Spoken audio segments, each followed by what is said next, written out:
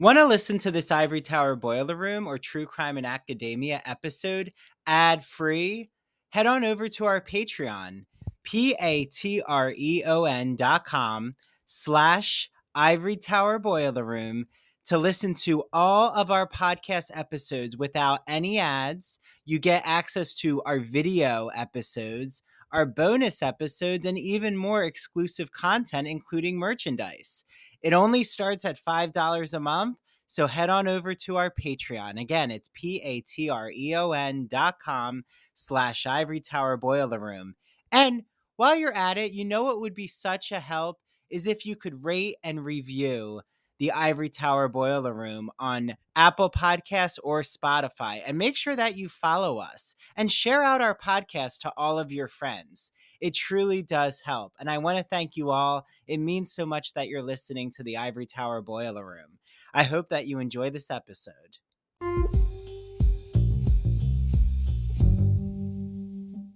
Certainly at the highest level, the Ivy Leagues and the major state schools, there are always going to be tenured positions. But in a lot of other places, there are going to be very few tenured positions, if there will be any at all. So let me throw it back to you. You've just gotten your PhD at a time when academia in general is under fire, but the humanities in particular are reeling. You might even say that they are in freefall. I know in conversations that we've had, you've seen yourself more as in the public humanities than as getting a tenure track position. Is that still the case? And where do you see yourself in 5 years, 10 years? What do you think the profession is going to look like, and where would you like to be?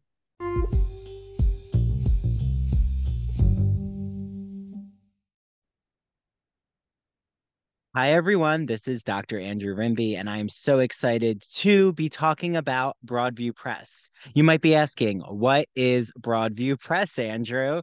Broadview is an independent academic publisher in the humanities that produces high-quality, pedagogically useful books for use in university and college classrooms. They publish in the humanities, mainly English studies, writing, philosophy, and history, just to name a few genres. And recently, I had on Dr. Jason Holt, who wrote all about the philosophy of sport. And what better summer episode than to talk about what happens when a philosopher dissects the beautiful aesthetics of sporting culture? In the spring, I had on doctors Kyle Stedman and Tanya Rodriguez to talk about what is sound writing, how to make audio projects in the college classroom, how to even have your students create podcasts. And then in the winter, I had on Dr. Jeffrey Weinstock. He talked about analyzing pop culture. Yes, I even sneak in some Real Housewives questions and how to teach composition and make it fun. He uses this whole metaphor about being a mad scientist in this gothic lab. And in the fall, I had on Dr. Ann Stevens, and she talked about literary theory and criticism. And yes, the university season is upon us. So, what better way to talk about the college classroom than to actually understand what is literary theory? That's a wonderful episode for all of you out there who teach literary studies. I love Broadview Press. Make sure you use their exclusive code. It's Ivory Tower on broadviewpress.com. You get 20% off all Broadview Press publications. Okay, until the next Broadview Press interview. And now back to the Ivory Tower Boiler Room.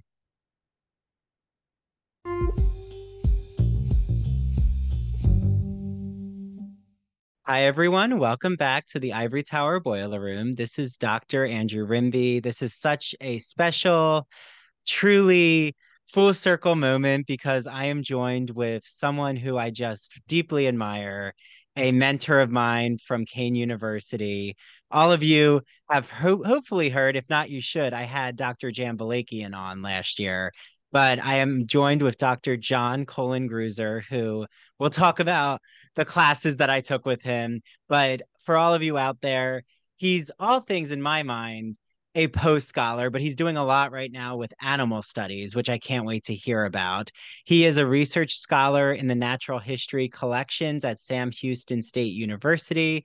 He is an emeritus professor from Kane University. That's how I got to know him.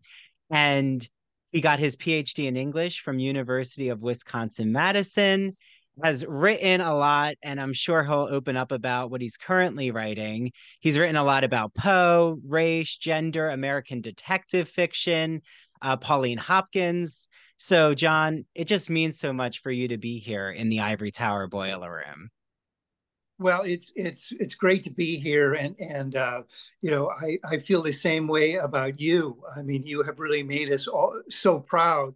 We don't have there are not a lot of Kane students who've gone on to get PhDs, and you really have done us proud in so many ways. So it's great to be here.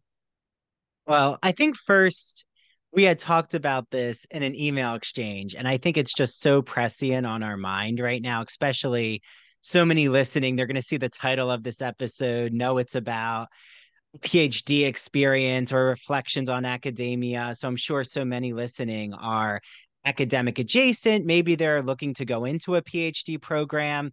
So many reach out to me, John, I'm sure like yourself, and they say, okay, should I go into a PhD in the humanities? And I give them an honest response, which is do it for your passion. Like I went into my PhD knowing the job market in academia is not well. And I feel like a bandage has been put on an oozing wound in a way. Sorry to be so brutal. It's almost Civil War imagery here, but to do it for the love of like I love the humanities and I love literature. I mean, when you went into your PhD in English, was it that passion? Like, was it the same sort of awareness or was it different because of the job market? Well, this may be a long answer, but I feel sorry for college students today and for students who go on to graduate work today because there's so much pressure now to get a job and to be able to support yourself. Um, just two quick facts here. When I was during my senior year of college at the University of Notre Dame, I could make enough money during the summer to pay for one semester of my tuition. Today, I don't think most students can make enough money during the summer to pay for their books, much less for one semester. The other thing, there's so much talk today about student loans. Well, back when I had student loans. Fortunately, I didn't have a lot of them because my parents were in a position to pay for most of my education, but also I was able to pay for some of it myself, as I said. But back then, the prime rate was quite high, um, over 6, 7, maybe 8%. But the government loans were much lower in terms of their interest percentage. They were about 2%. So the government was really helping students out back then. The situation with so many students who either have student loans that they're paying off or who are getting student loans today is that many of those loans are predatory and they are paying more than the prime interest rates. And that's why you hear about these people who have $40,000 or more in debt. And, just they're working, they're trying to pay them off, but they may retire and still have student loans. I mean, that's a fact for some people. So it's just a different world. And I am going to get to your question. So after I graduated with a degree in English and in German, because I spent a year abroad at the University of Notre Dame, I really didn't know what I wanted to do. So I was working. My longtime girlfriend, who became my wife, was here in New Jersey, and she got a job right away, a teaching job, and she was taking courses in education at Seton Hall.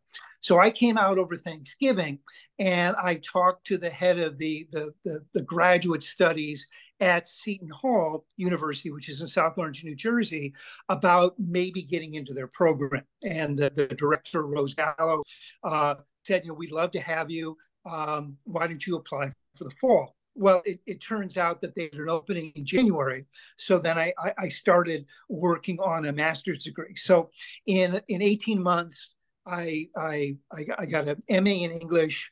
I worked in a writing center, but I taught on the college level for the first time. And I absolutely loved it. And I realized based on that experience that if I wanted to do this for the rest of my life, I would need to get a PhD. So I did work at Seton Hall and actually worked at Kane, where I wound up having a full time job after I graduated with an MA. Now, back then, Kane paid $875 for a course if you were an adjunct. So now it's up to over $5,000. But again, it shows how things have changed. So my choices were either Rutgers or the University of Wisconsin Madison. I went with Madison because the graduate students were unionized, and I could make about $15,000 a year, which was very good back then. Rutgers was only offering about $7,000, and the cost of living was much higher here. So that's why I decided to go to Madison, got my PhD. I wasn't really sure when I started what I would do as a scholar. But it turns out that has been my real love, that I really enjoy doing research. I really enjoy writing books and articles. But I've always seen my teaching and my research and my writing as complementary activities. In fact, my very first peer-reviewed article was based on something that I'd done with students in the classroom, and for the most part, that's often been the case. So that's what got me into the profession. It's been in many ways wonderful, but it's a grind, and for most of my career, I was teaching a 4-4 load and doing a lot of scholarship. I typically taught in the summer as well, so it does kind of wear on you. I mean that you hear about professor burnout, and I think it's true. And what I see happening is so many fewer tenure track positions, so many people teaching 4-4, 5-5 loads. I think, unfortunately, this trend is just going to continue. Certainly at the highest level, the Ivy Leagues and the major state schools, there are always going to be tenured positions. But in a lot of other places, there are going to be very few tenured positions, if there will be any at all. So let me throw it back to you. You've just gotten your PhD at a time when academia in general is under fire, but the humanities in particular are reeling. You might even say that they are in freefall. I know in conversations that we've had, you've seen yourself more as in the public humanities than as getting a tenure track position. Is that still the case? And where do you see yourself in 5 years, 10 years? What do you think the profession is going to look like, and where would you like to be?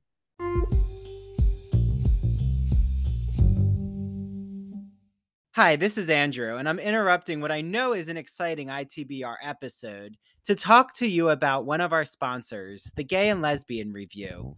Discover new things about gay and lesbian literature, history, and culture with a subscription to the Gay and Lesbian Review, a bi monthly magazine of history, culture, and politics that publishes essays in a wide range of disciplines, as well as a slew of reviews of books, plays, and movies, and a number of special features, such as artist profiles and our popular art memo column. Each issue of the Gay and Lesbian Review brings you consistently intelligent, lively, thought provoking articles focused on a unifying theme, and it brings together the leading minds on the topic. You won't find a lot about the latest dating fads or fashion trends, but you will definitely find articles about online dating, like using Grindr as a social phenomenon, or even the gay influence on 20th century fashion. Did you know that I've actually interviewed three gay and lesbian review contributors? Make sure you listen to my Ignacio Darnad Breaking the Gay Code in Art episode, where Ignacio explains that key artistic figures like Michelangelo, Donatello, Thomas Eakins, J.C. Leyendecker, and Thomas Finland all have really explicit homoerotic artwork. And then head on over to the next episode where I talk with Dr. Vernon Rosario about LGBTQ psychiatry and how homosexuality got depathologized. And our most recent episode was with the Gay and Lesbian Review's literary editor, Martha E. Stone, and she talks about what LGBTQ literature you should be reading this summer and also how to become a contributing writer and a reviewer for the Gay and Lesbian Review. To subscribe, visit glreview.org. That's glreview.org. Click subscribe and enter the promo code ITBR to receive a free copy with any print or digital subscription. And as an added bonus, you also receive online access to all of the Gay and Lesbian Review's archived issues. All of them. Okay, enjoy your reading, everyone.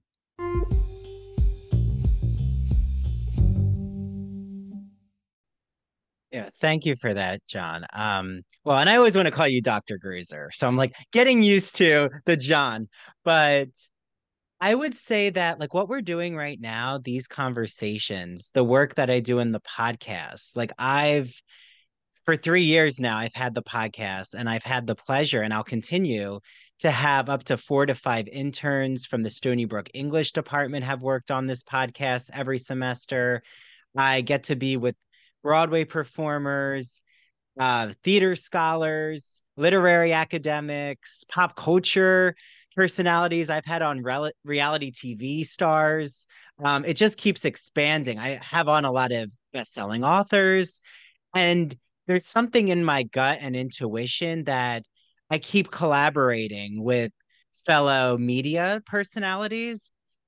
And I actually see myself as an academic media figure.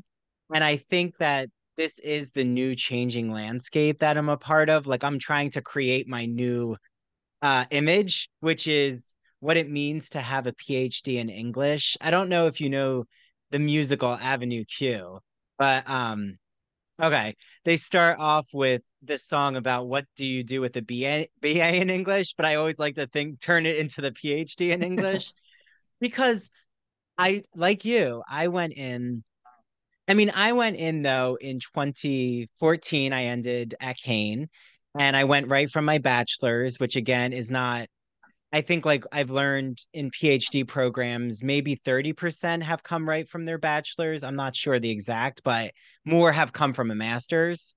And um, definitely, I was not kidding myself. I knew the landscape. I had talked to you, I talked to Jan, I talked to so many at Kane who I was very aware of the probable outcome that a tenure track position would not be waiting, that I probably would be applying for visiting professor positions, instructor positions. I've applied now to over, I think it's been 7 to 8 colleges for instructor positions slash um, even adjunct positions. And for a recent instructor position, I think there were 400 applications. All of us had PhDs. These would have been the candidates who 20 years ago would have been applying for tenure positions. And even as you know, John, adjuncts, the majority now have PhDs. And it's just become what I love about the profession, though, is working for the literary magazine, which I know you've been a part of, but the Watch Hung Review, based around Seton Hall University. I'm an associate editor there. I've released my Whitman and Queer Theory article with Gale Publishing. I actually am at work now on a queer drama article that I can't talk too much about, but I do have another article in the works. And I love the research. I love writing and publishing conferences. I love going to conferences. I love the Poe conference we were at. There's another queer history conference that I'm looking into in Los Angeles. And I love teaching so much. But I actually like to answer your question. I actually find what I'm doing with the podcast and media, we're in need of. Like, we are in need of experts in the humanities opening up to the public. Like, sometimes my favorite conversations are what happens on social media. Like, I do a lot on TikTok and on Instagram, and I'll get comments about, oh, that's what happens in academia. Or, oh, I didn't think about what it means to be a philosopher who studies sports. Like, that was a recent episode of mine. And I'm friends with a lot in the fitness industry because of working out, and I have a lot of trainer friends, and they start to realize that that's what happens in a university. Like, these conversations aren't just in one specific arena. That, like, to me, that's what the university is an emblem of, is supposed to be higher thinking of general everyday activities and arts and culture. So, like, for me, what we're doing here is what I wanted to do with a PhD, which was have arts and culture high slash lowbrow, even though I don't believe in lowbrow, but high art and more general public art meet together.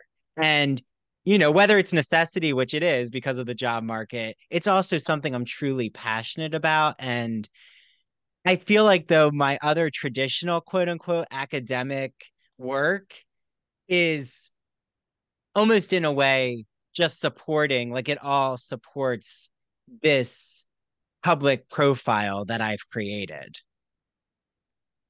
Yeah. So I just to follow up. So how do you monetize that though? How do you support yourself? I mean, I love to go to conferences too, but conferences are expensive, and if you don't have the institutional support, and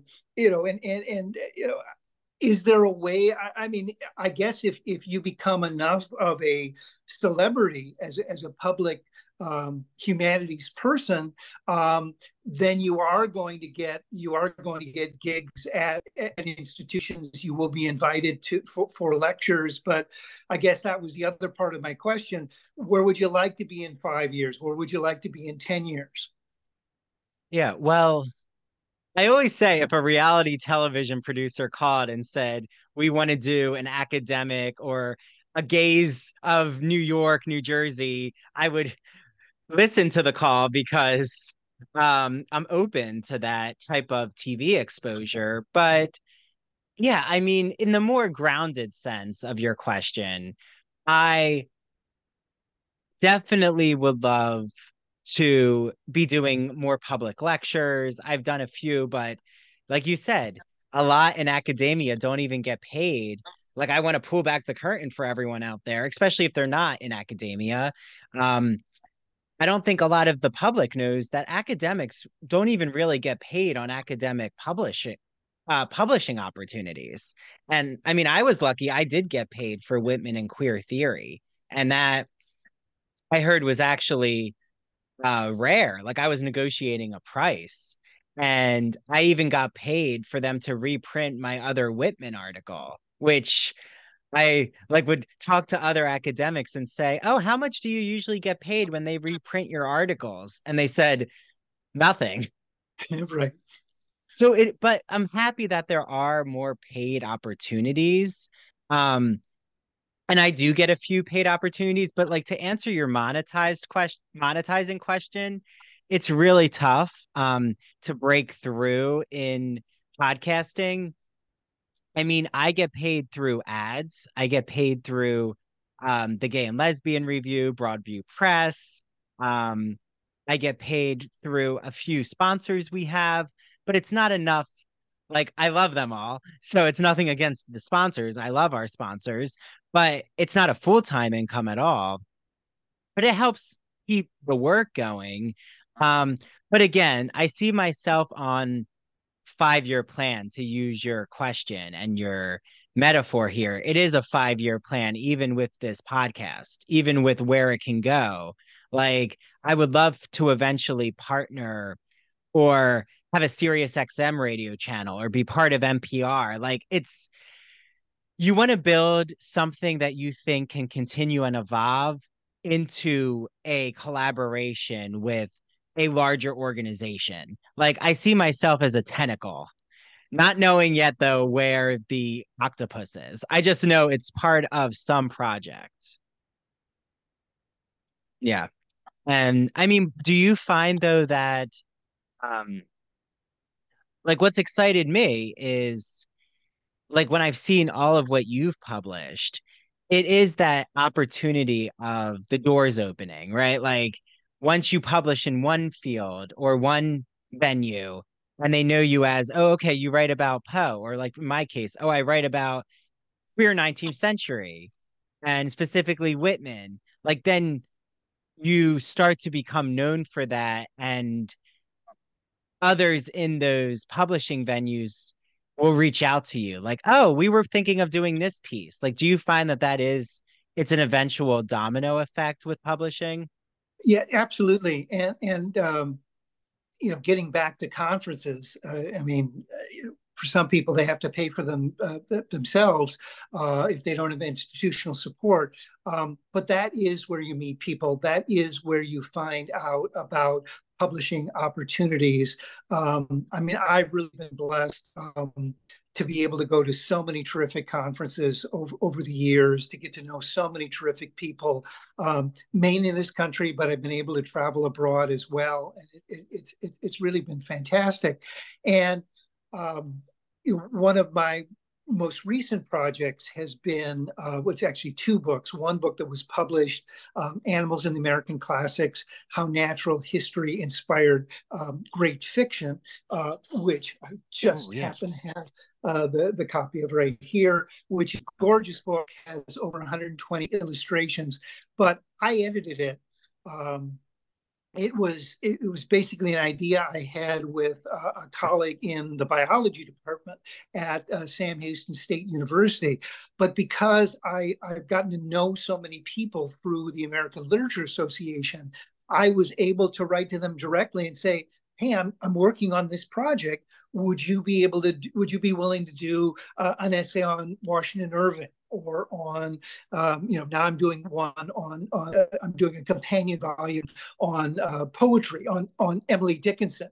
I mean, there were some cases where I really didn't know too many. I didn't know people who were experts on specific authors that I wanted to include, but I knew people who knew people, and that that's very rewarding and has been a lot of fun. And I'm sure if you haven't found it already, you're going to find that if you go to conferences regularly, you're gonna spend time with, you're gonna hear papers by the same people, and those will be really important relationships for you. So that kind of networking is invaluable, and if you do have people who listen to this podcast who are looking for some advice, that would be a big piece of advice: is to choose the conferences that are really relevant to your interests, and go to those and make the most of those. I love what you're saying about conferencing. And I think that what I even found when I had that pleasure last year of being at the Poe conference with you, John, is how much it helped even further the network of who was going to be on my podcast. Like it was so exciting to have a like young scholar career type conversation. Then there was me getting to be connected with David Grevin and Paul Jones, and David is in my dissertation. And I always have said to Susan, my dissertation advisor, that the podcast has actually been a bibliography for me. Like I'm so lucky that I've gotten to have on at least 10 who I use in my dissertation, scholars, queer scholars. And that community has really snowballed for me, like actually knowing queer theorists. And the podcast and networking go hand in hand. Like even publicists will reach out to me and say, "Oh, we know you had on so and so guests. What do you think about this book?" And they'll send the book my way. So like that's wonderful to be in that type of circle. So in a way, my like day-to-day life is actually more like a talk show host. It's talk show host meets academic.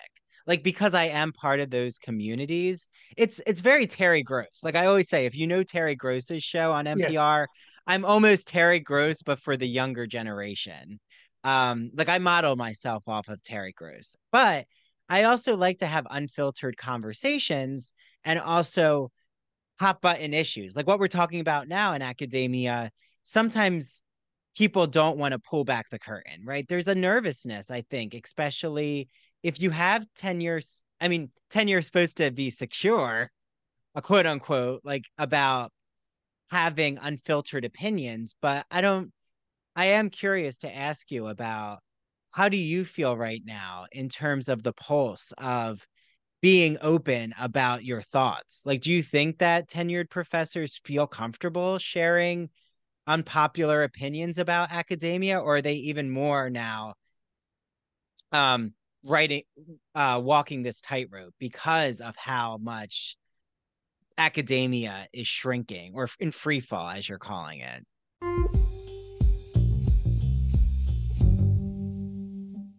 Hi everyone, this is Andrew, and I am interrupting what I know is such an exciting Ivory Tower Boiler Room episode to tell you all about one of my favorite podcasts. It's called That Old Gay Classic Cinema, and it's hosted by Christian Garcia. Christian is joined with guest co hosts to talk about classic cinema films that we know and love, and he analyzes them through a queer lens. So he's talked about The Sound of Music, Alfred Hitchcock, The Wizard of Oz, Sleeping Beauty, 101 Dalmatians, and recently Hello Dolly. I actually was on his first ever episode to talk about my love of The Sound of Music and playing Captain Von Trapp in my high school musical. Then I was joined with Mary DePippi, the host of True Crime in Academia, and our friend Travis Roundtree to talk about Alfred Hitchcock's Vertigo. Mary just had Christian on True Crime in Academia to talk about female poisoners, including the evil queen from Snow White and actual real life female poisoners. So, Christian's podcast is the best. You must add it to your listen list. After you listen to this episode, make sure you head over to That Old Gay Classic Cinema on Apple and Spotify. Make sure you follow him on Instagram at That Old Gay Classic Cinema. And he's also on TikTok. Don't forget TikTok. Okay, I can't wait for you all to listen to That Old Gay Classic Cinema. And now back to the Ivory Tower Boiler Room. Hey, Ivory Tower Boiler Room listeners and true crime friends. You've heard me gush over this incredible woman and her beautiful products. I'm talking about Mandy Made It. Mandy makes customized and original crochet and pre-cut goods. They are the perfect, unique, one-of-a-kind gift for literally anyone in your life. And she makes incredible home decor. I still have my pumpkins that I put out every fall. I just love them. Check her out on Instagram at MANDEE Made It or search Mandy Made It on Facebook. To order, just slide into her DMs, and if you mention the Ivory Tower Boiler Room, you will receive a free personalized gift with your first order. So, go on Instagram and look up at Mandy Made It, and Mandy is spelled MANDEE. Again, her handle is at Mandy Made It, Mandy spelled MANDEE, and order today.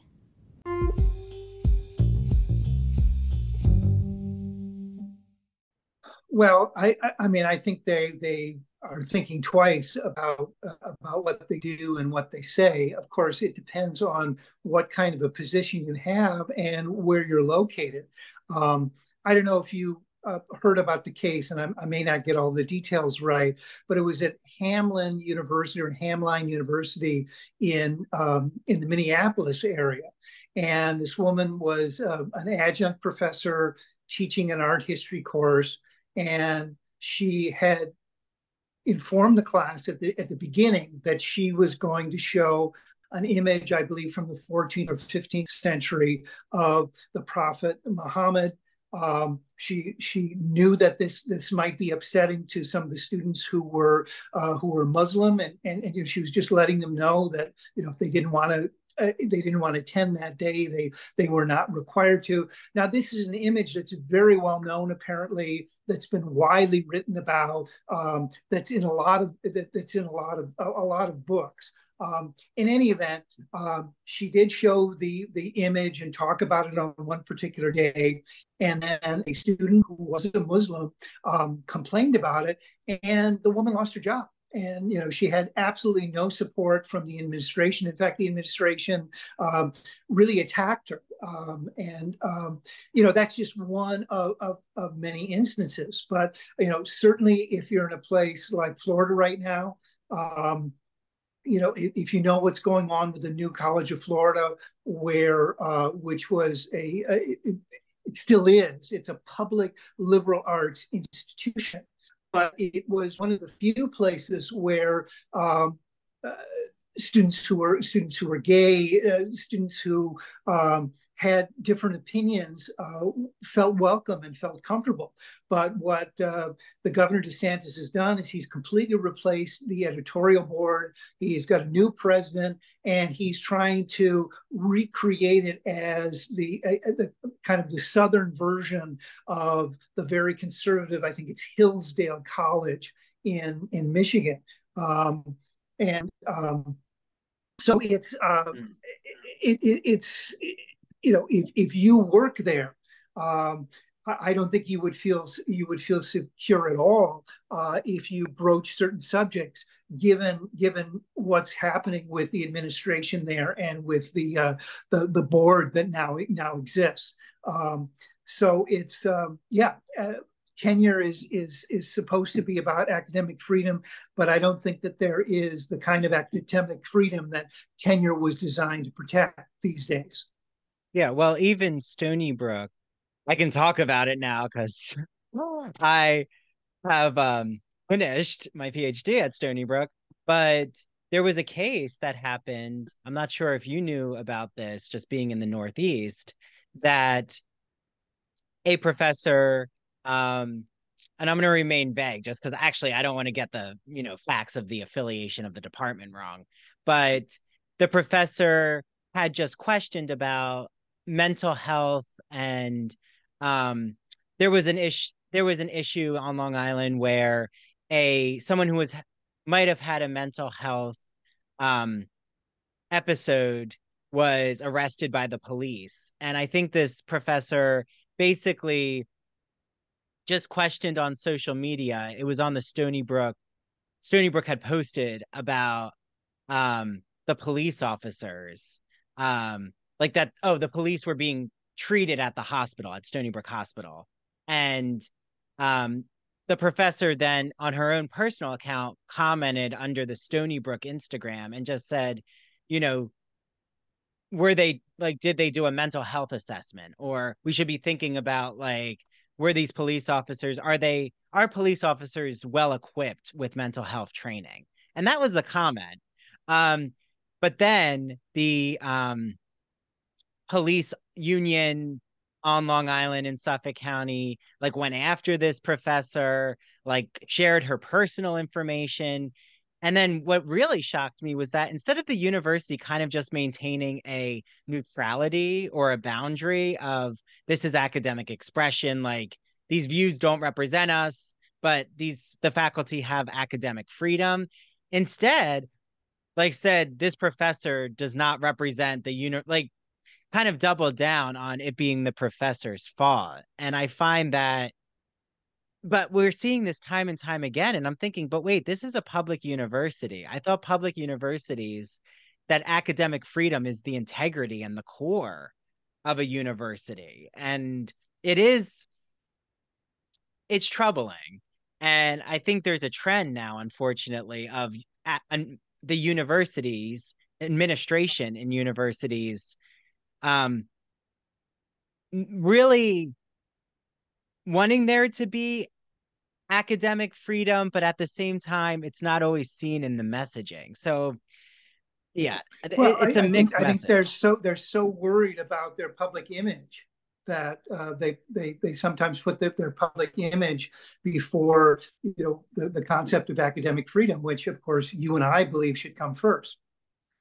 Yeah, well, and especially like the work that I and so many, and I know you know the scholars, like I'm thinking even of David Grevin's work, but we do so much with eroticism and, whether it be with my work in 19th century, but I know porn studies scholars, they've been on this podcast, and that's why I love having these conversations because it runs the gamut. Like I'm in control of the content, right? Like I'm not going to a board to have the syllabus reviewed, or they're going to question, why are you talking about, why did you have Marianne Williamson on your show, Andrew, who's running as a Democrat for president? It's like, well, no, I want them to air their thoughts and then you all out there listening get to make your opinion. Like that's my pedagogy mindset is everyone out there, it's not on me to make the judgment call of a guest. It's on the audience to weigh in, analyze. And in a way, this is a type of college classroom, John, for the public. And I do question though, like if I decided to show a nude painting, is that going to be objected to in the classroom? Like, and how about if you try to show a porn clip, but your class, you've always been a porn scholar? I mean, I think it really now just depends on what state you're in and the objections that I guess it depends on whether you're a new hire or not. I mean, I'm not sure if that's the case, but I would assume like if you had always been doing like erotic cutting edge work in the humanities that you would still be able to teach that unless they're starting to change the courses you teach. Well, just a couple things come to mind. Uh, at Kane, I created a course in detective fiction, and I typically would show film versions of some of the works that we have done, and so I was showing the film version of Devil in a Blue Dress, Walter Mosley's novel, and there's a scene in that novel where Easy, who's the detective, um, has sex with a good friend of his girlfriend who's passed out in the next room. Now, in the film, there's nothing, there's no explicit nudity, but they're clearly making love. The sounds are being made. And I was told by a student afterwards that she was made to feel very uncomfortable by that. And in hindsight, I realized that I needed to to prepare the students more. And in fact, I have not shown that film since. So I mean, things have changed.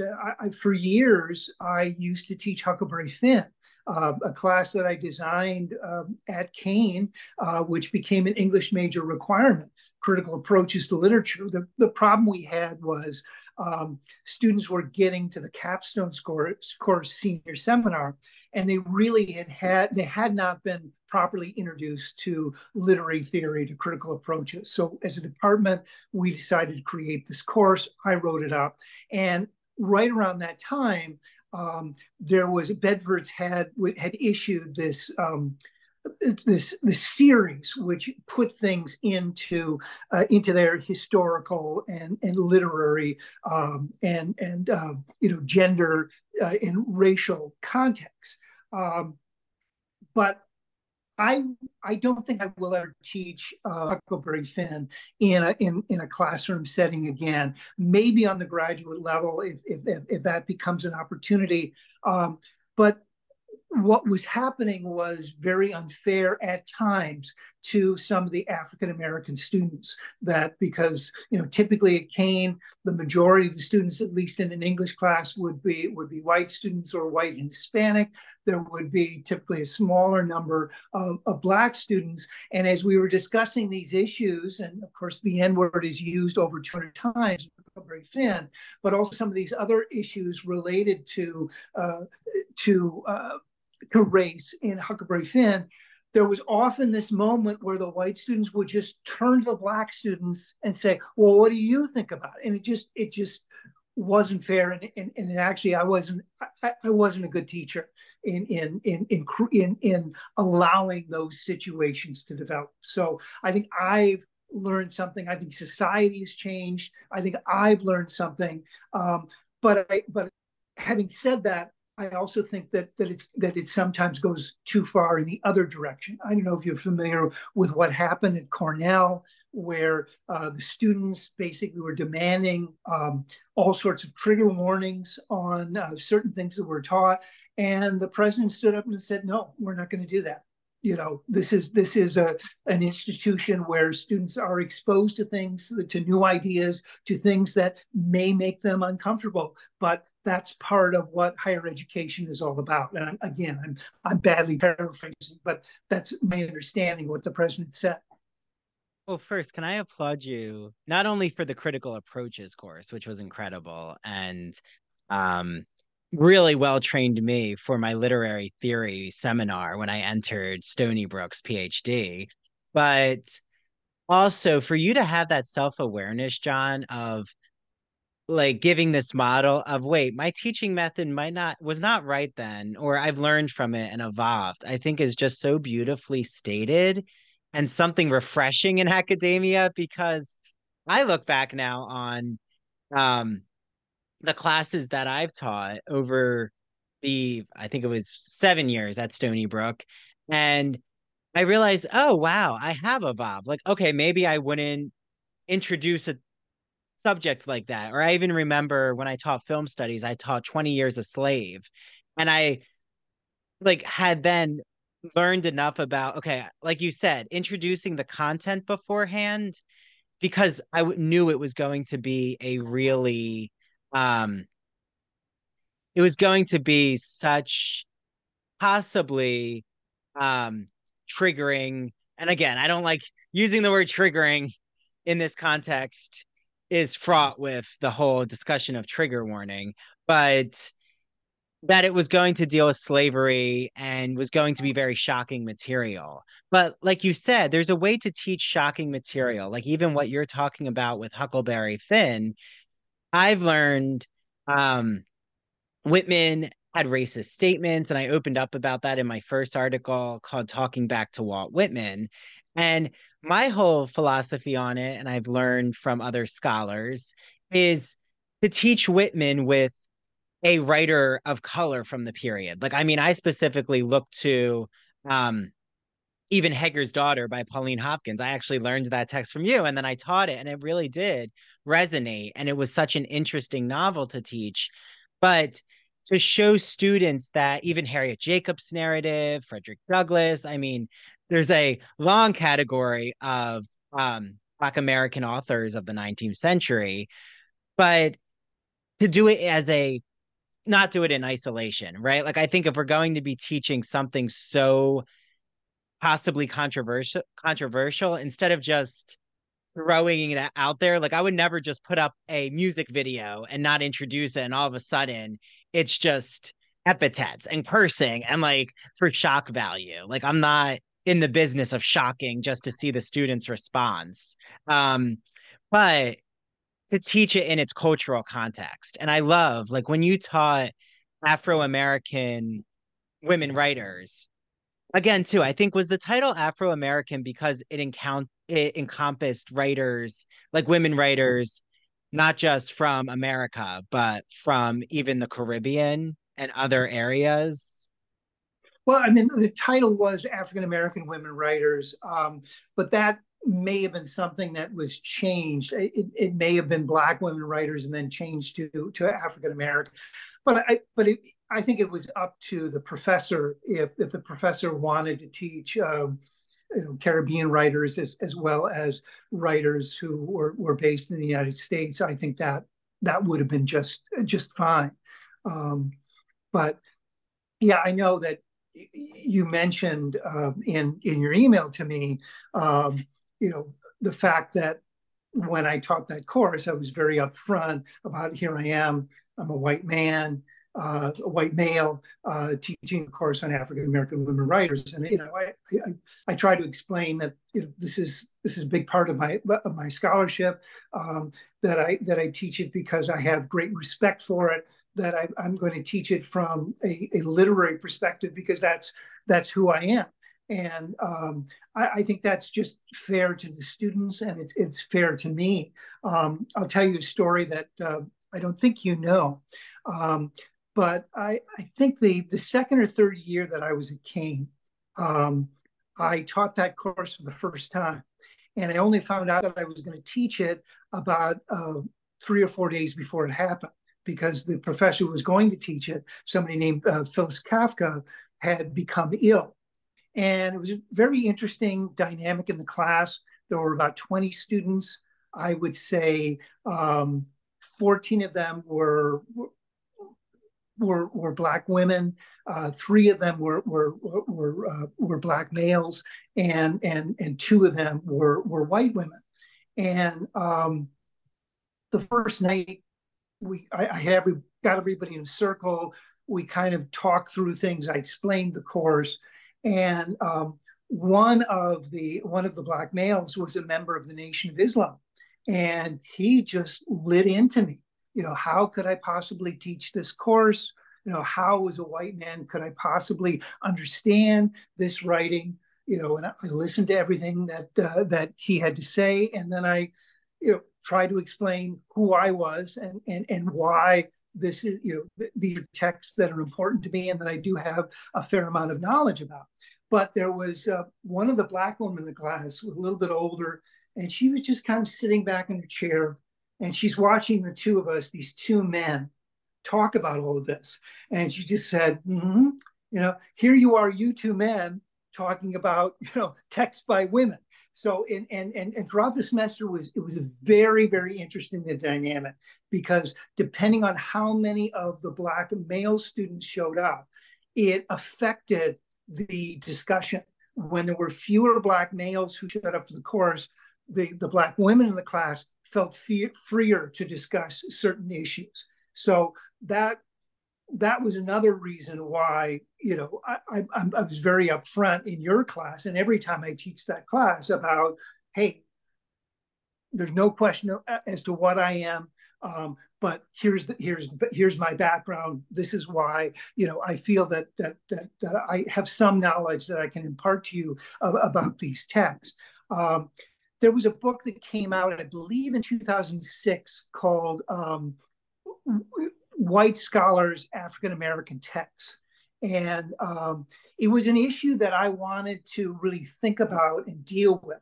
So I volunteered to do a book review for it, for African American Review. And that was a really useful experience for me to not only review that book, but to really sort through what it means to be a white scholar and to teach these texts. I mean, I got a PhD at the University of Wisconsin-Madison, and Nellie McKay, who was the co-editor with Henry Louis Gates of the first volume, or the first edition of the Norton Anthology of African American Literature, she was from the East Coast. She came, maybe not originally, but she'd been based in the East Coast. She went to Harvard, but she took the job in Wisconsin, knowing that there would not be a large number of Black students there.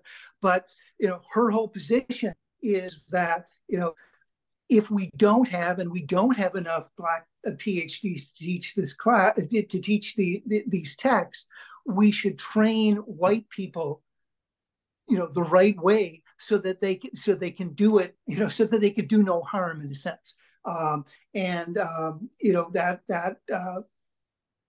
Nellie McKay was very influential on me during my time at Wisconsin, and kind of her essay was the cornerstone of that volume, White Scholars, African American Texts. Well, I definitely need to look into that text. I'm going to be doing a search, John. But like the way that I just still vividly remember that moment. It was like a type of subjectivity identity formation of sorts. Like you were doing like your own auto theory in the course when you opened up about like addressing head on your identity and explaining the allyship pedagogy in a way that it is allyship pedagogy. And I feel the same way about like how empowering that class was. I just remember how many women of color, especially Black women. One of my friends I'm still very close to, her name is Nadira. I remember we would talk all the time after your class and just, we would actually talk about how important it was to have these interracial conversations. And I feel the same way about sexuality that, I mean, I taught a queer 19th century course, and anytime I've taught queer poetry, the students do tend to be more LGBTQ identifying, and it is very empowering to be part of that space. I mean, I'm openly gay, so I am part of the community, but at the same time, I'm so happy when I hear conversations and hear fellow scholars who aren't LGBTQ, who I remember when you taught Moby Dick, John, or even Poe, we read a lot of queer work or feminist work. And it was so important to be introduced to that work. Um, and like you're saying, that's the type of pedagogy that I feel is so transformative. It's very Bell Hooks method that I really find inspiring, which is the type of allyship. I know she has a word for it that I'm not remembering, but just this way of really making everyone part of the community. Like I'll always remember when you taught Possessing the Secret of Joy by Alice Walker, and that got very heady. And there's like a bi male character, and there's a lot of discussion about um female genital mutilation. And I know how much context you put around these topics. And I just want to let you know, as one of your former students, it was really powerful. You really did such transformative work. And I think that's a testament to your openness and listening to building upon pedagogy instead of thinking you have all the answers to, throw into every student's head. Well, thank you, Andrew. I appreciate that. Yeah. And, I think that something I would love to just discuss with you is, we've been talking a lot about what does it mean to what do we do with a PhD right now? Or, all of these different topics to teach in the course. What I would love is, what do you think right now about just the field of not academia necessarily, but let's open it up to literacy. Like, do you think that as an American culture, I know it's hard to generalize, but because, specifically, we both are 19th century scholars, like, what is it about the 19th century that appealed to you? Like, why, like, what was the Poe compulsion? What was Melville's Hawthorne? Like, what, Emily Dickinson, like, what brings you to the 19th century in your work? Well, it's interesting. When I was an undergraduate English major, I took almost all courses in English literature from the United Kingdom.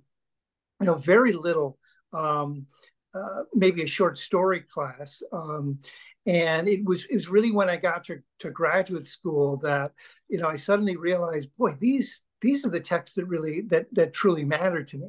Now, you know, I've always had a thing for Poe. Um, I don't know. I mean, one of your questions in the email was when was I first introduced to him? I'm sure it was The Raven or Annabel Lee, or it was The Telltale Heart or Castle Amontillado, something short in a grade school textbook. Um, but I remember that between the summer of after eighth grade, going into high school, I set out to read all of Poe's tales. And my mother had a book that she had used. She was an English major in college, and it was the Modern Library Complete Tales and Poems of Edgar Allan Poe. I didn't make it all the way through that summer. I got close. but one of the reasons I didn't make it through is because Poe's vocabulary was just so amazing, and I was always looking up words, which kind of slowed me down. But for years, I kept that book with me because it had my mother's signature in it, and it had my pencil marks. And I used to show it to students, at least when they would come for class. And recently, during the pandemic, the Post Studies Association had a Zoom forum, and Richard Copley, who is pretty much has completed now a new biography of Poe. He actually had two parts of how I got started with Poe. So for that, I went online and I bought a new copy of that book because the one that was from my mother eventually just fell apart over the years. But I bought a new copy so that I could kind of show it off. So Poe has always been a constant, and my first peer-reviewed article was on Poe's story Ligeia. Yeah. It was looking at it in relation to Edward Said's concept of Orientalism. So Poe's always been there, and in answer to your question, what is it about Moby Dick? What is it about these 19th century writers? I find that the great texts always reward you. Whatever approach you bring to them, whatever theory you throw at them, they always give you something back. And I think that's why I like them so much. So, some people might say, how can you teach these things over and over again? Well, every time you teach them or every time you read them, they're different. You're different. They're different. You see new things. You've got a new group of students, so the classroom dynamic is different. That's Well, what about you? What is it about you as a 21st century openly gay scholar? What is it about these 19th century texts that appeals to you? Well, I think that these texts are what it is about the 19th century specifically, especially like with my dissertation, I was able to finally understand and reflect, right? I mean, that's what we hope to do in our dissertation, but to understand that sexuality, because the 19th century is like right in that heart of industrialization. And um, this is why I love both American and Victorian and British literature of the 19th century so much, is because shifting around gender and around what it means to define yourself sexually is really starting to drastically be reshaped with sexology and with the word even homosexual entering at the end of the 19th century. So like John, I find that what I love about Moby Dick, what I love about the Scarlet Letter and Whitman and Poe is the messiness. Like I've always been a fan of literature that is messy, like where it's not fully defined and it's not fully um spelled out for you. So when it comes to sexuality, I mean, talk about ambiguity. To me, it's the 19th century because it's like the language is starting to arrive. And you can really see that in the picture of Dorian Gray. It's like, okay, there's something really erotic happening with these characters.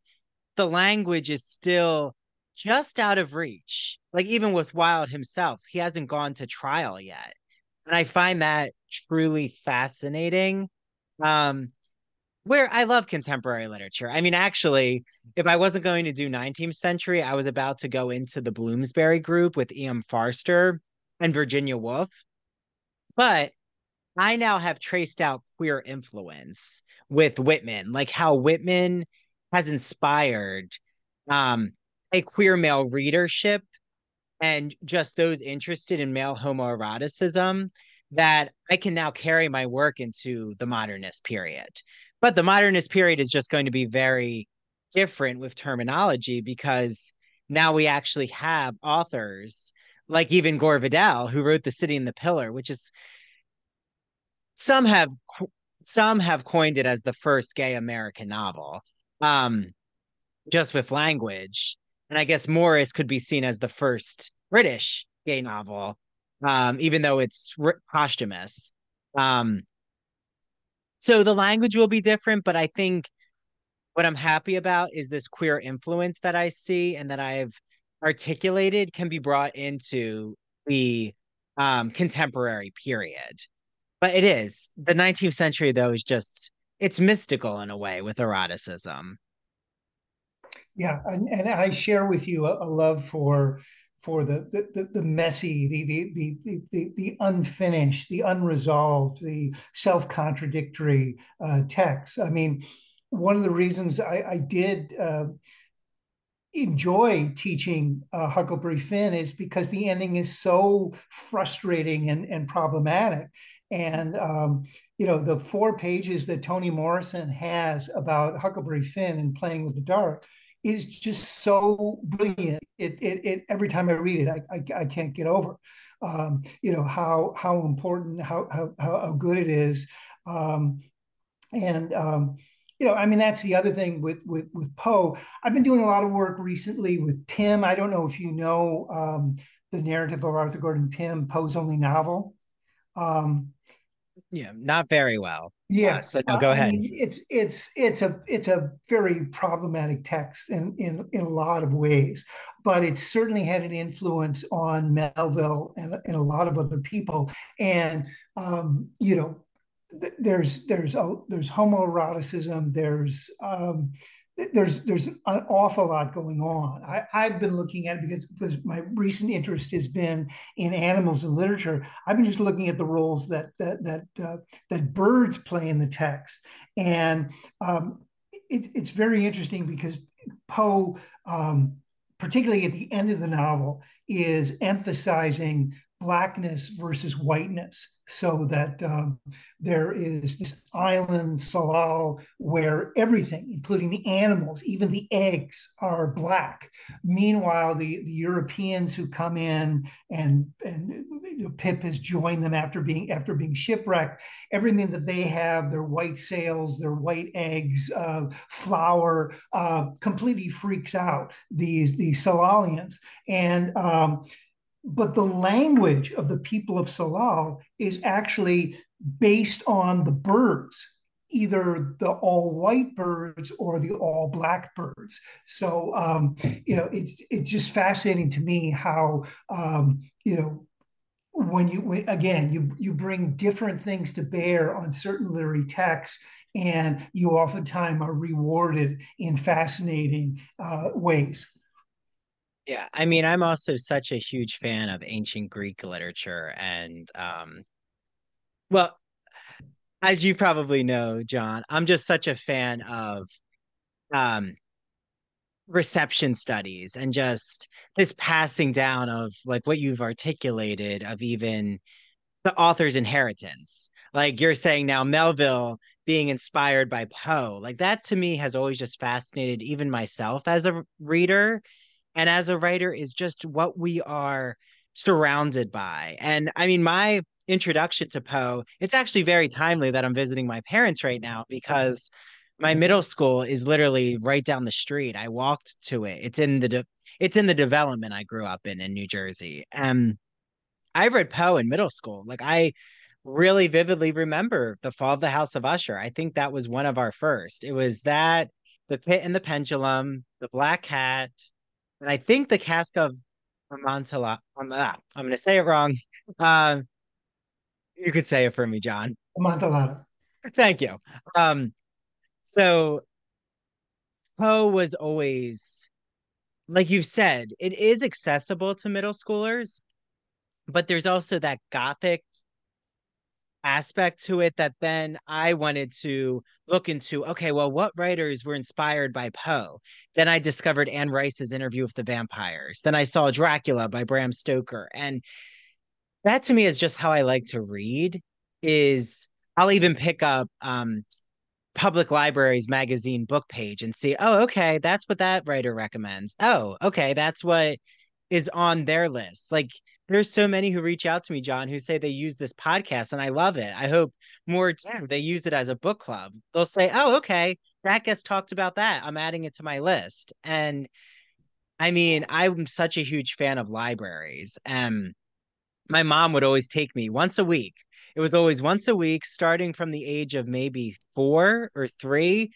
I would get to always pick out a book or pick out a audiobook at that age and just make my way around the whole library. I remember when I made it to Stephen King in the adult section with Carrie, which was why Carrie's always going to have a special place in my heart because I was facing bullying for my artistic theater passion when I was in middle school. I was doing ballet and musical theater, and I discovered Carrie and the whole bullying narrative.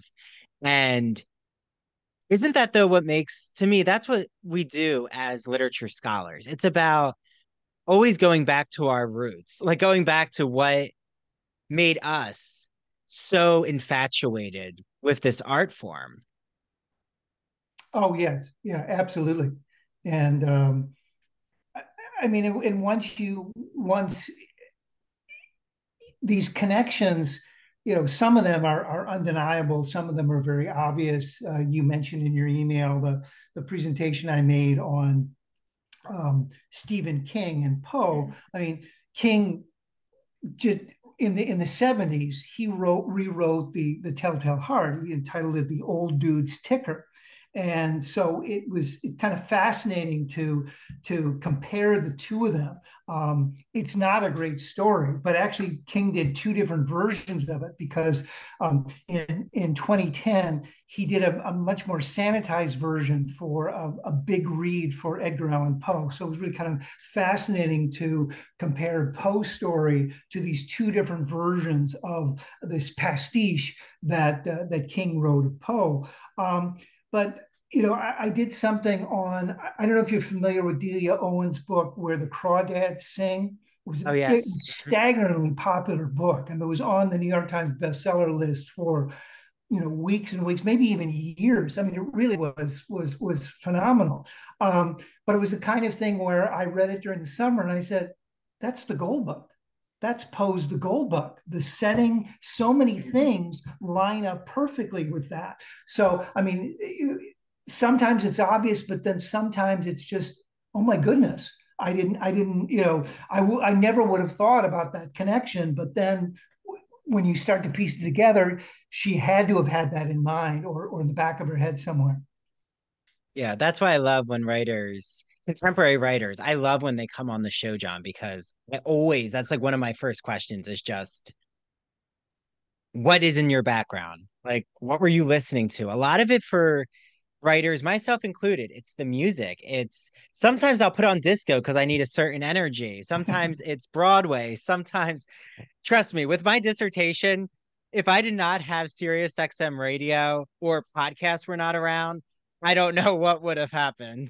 Um, but it Stephen King to me, he taps into what Poe and so many writers they tap into. It's almost like when Alice Walker, I love when you had us read, but it's just such a beautiful essay in search of our mother's gardens. That whole like when she's trying to find Zora Neale Hurston's grave and this mission she has, like it's this instinct. She knows she needs to do justice to Zora's memory. And to me, like that's a type of organic creative instinct that you're opening up about. There's something that is we can't necessarily speak to it, but it's like to me with Stephen King, it's the fairy tale gone wrong. That's what I love about Poe's The Mask of the Red Death. It could be a fairy tale, right? It's almost like Beauty and the Beast, but then oh no, you know, the Black Death is entered. Like this is not going to end well in the castle. And that's what I love about Carrie. It's the reverse Cinderella.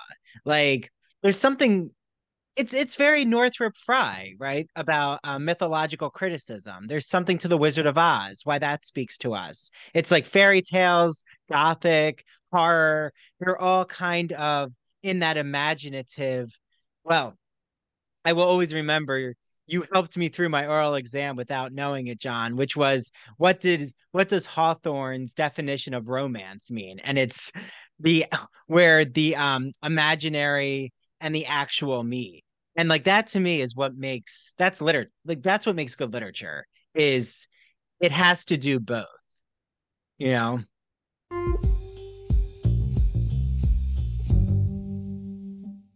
LGBT stories are universal, but each one speaks to the individual heart and soul of the writer telling it. Do you have a story to tell? Or have you been moved recently by an LGBT book, film, painting, television show, or other form of media? Then the Gay and Lesbian Review wants to hear from you. The GNLR believes in bringing awareness to queer art and artists through reviews, commentary, and thought pieces in which the author relates their personal lives to a particular piece of art, a novel, a movie, or what have you. In addition to the print magazine, the GNLR also publishes articles on its blog as well as personal essays on its popular Here's My Story section on glreview.org. That's glreview.org. To learn more about submitting an article for the GNLR, visit their writer's guidelines. The link is located at the bottom of the homepage. And if you have any questions, email publisher Stephen Hemrick. That's STEPHEN dot HEMRICK at glreview.org. The GNLR and its readers can't wait to see what you have to say.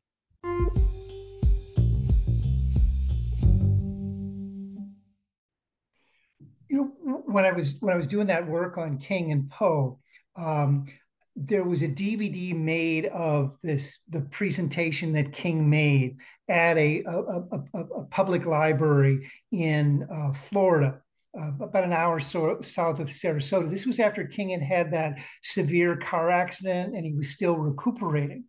Oh. And so he was interviewed, and then he read this, polished, or I should say, um, edited or censored version of the story that he had written, which has all sorts of profanity and dated slang in it from the 1970s. But he told this story about being in a grocery store in that area. And a woman came up to him in the grocery store, an older woman. She said, "I know who you are. You're that man who writes all those nasty books." And he said, "Well, I'm sorry. I'm sorry you feel that way.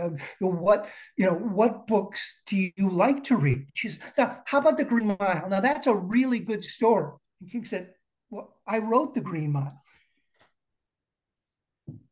That is hilarious. Oh my goodness. Well, no, that's well, and I'm just so glad like you're doing, you know, like the word mentor to me, John, is exactly like even though it could seem stuffy to people, like this conversation is so emblematic of it. It's that like what you've passed down to me, what so many lessons you've taught me. It's that carrying on. Oh, you could do Stephen King with Poe work, or why influence studies is so interesting. And again, I just want to thank you for this conversation, for your mentorship, for our continued discussions. It's truly inspiring. And it's what makes me love, like we're going back to the beginning of this conversation.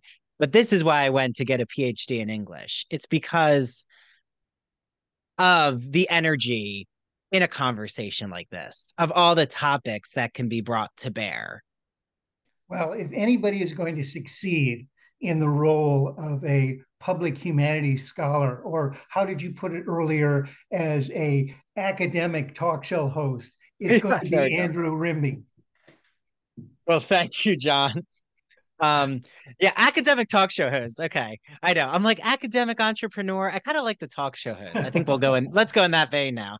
Um, but it's just been so wonderful. There's so many texts that have been discussed on this show with you that I hope everyone out there, if they're like still in need of summer reading, there's, you know, I think anything is a beach read. Bring the Iliad to the beach. Why not? I used to bring I'll bring anything to the beach. Especially if you want to work out. Homer is a good uh candidate, but I really just love everything you're doing. In the show notes, I've put the links um to John's work, especially if you could say the title again of your animal studies book. Yeah, the one that's out is called Animals in the American Classics: How Natural History Inspired Great Fiction. That's Texas A&M University Press, 2022. It's hardcover. It's only $38. It's a remarkably heavy book. It's so heavy because it has 120 illustrations, 90 of which are color, beautiful illustrations of animals, photographs and sketches of animals. There'll be a companion volume to that, probably out next year, called Animals in Classic American Poetry: How Natural History Inspired Great Verse. 12 essays in the fiction one, 10 essays in the poetry one. And then the other book that came out last year was a biography of the African-American writer and Baptist minister Sutton Griggs, a literary life of Sutton E. Griggs, the man on the firing line. And that's Oxford University Press, 2022. Oh, 2022. wonderful. Wonderful. And will we see some Stephen King work, John? I don't know. I don't know. Okay. We'll see. I mean, one thing that's coming out in October is an issue of the journal Post Studies, and I co-edited a special topic: African American writers respond to Poe.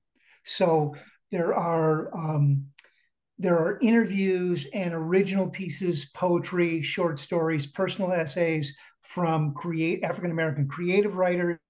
And then there are 4 essays about African American, written by African American scholars about African American writers responding in some way to Poe. So that's been a wonderful project, and I'm really looking forward to that coming out.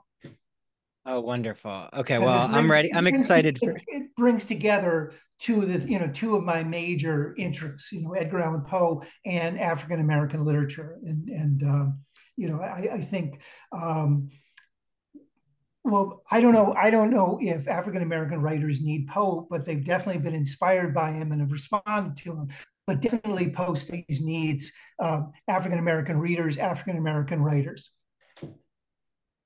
Oh, wonderful. Well, and I also want to second John's recommendation of Playing in the Dark. I think it is one of the most well-written literary critical pieces I've ever read. I will hold Toni Morrison to that pedestal. It is just so beautifully done. So, like everyone out there who hasn't read Playing in the Dark, because John, there are many in English departments, and I'll mention Playing in the Dark, and they've never read it. And I'm like, okay, you need to read it, like right now. Um, so I remember when you taught me that, you exposed me to it. So it's that passing down of, oh no, add that text to your studies. Um, so again, everyone get your hands on John's work. I know I'm going to be in conversation with John a lot, and this has just been wonderful. Again, I love all my guests, John, here on the podcast, but it's not all the time that I get to be with someone who has just truly shaped my career. And again, I want to not second, but I want to highlight and amplify how wonderful it's been to have been exposed to your work, but also had the pleasure to be one of your students. So thank you for that, John. Well, right back at you, Andrew. Thank you.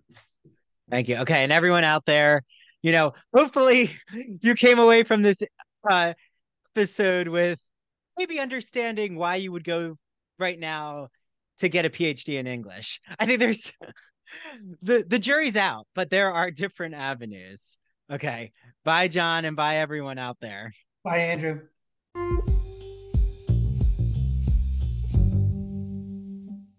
Thank you so much for listening to the Ivory Tower Boiler Room.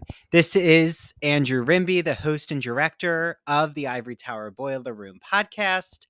I am joined with Mary DePippi, our chief contributor and host of True Crime in Academia.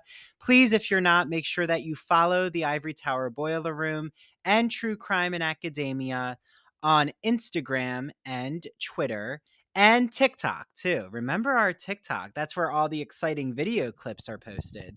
Make sure that you join our Patreon if you want more Ivory Tower Boiler Room and True Crime in Academia content. All the video interviews are on our Patreon. All of our bonus episodes are on Patreon. And it just means so much for you to join for $5 a month.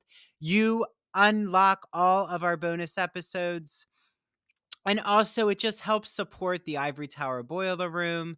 Thank you so much for giving Mary and I a needed jolt of caffeine for coffee. Thanks for the $5. Head to patreon.com/Ivory Tower Boiler Room. We cannot wait for you all to listen to our summer season. There are so many exciting episodes. And we're also celebrating 3 years of the Ivory Tower Boiler Room podcast. So, without further ado, thanks for listening. Make sure you listen to the next episode next week and have a wonderful summer season, everyone. Okay, bye now.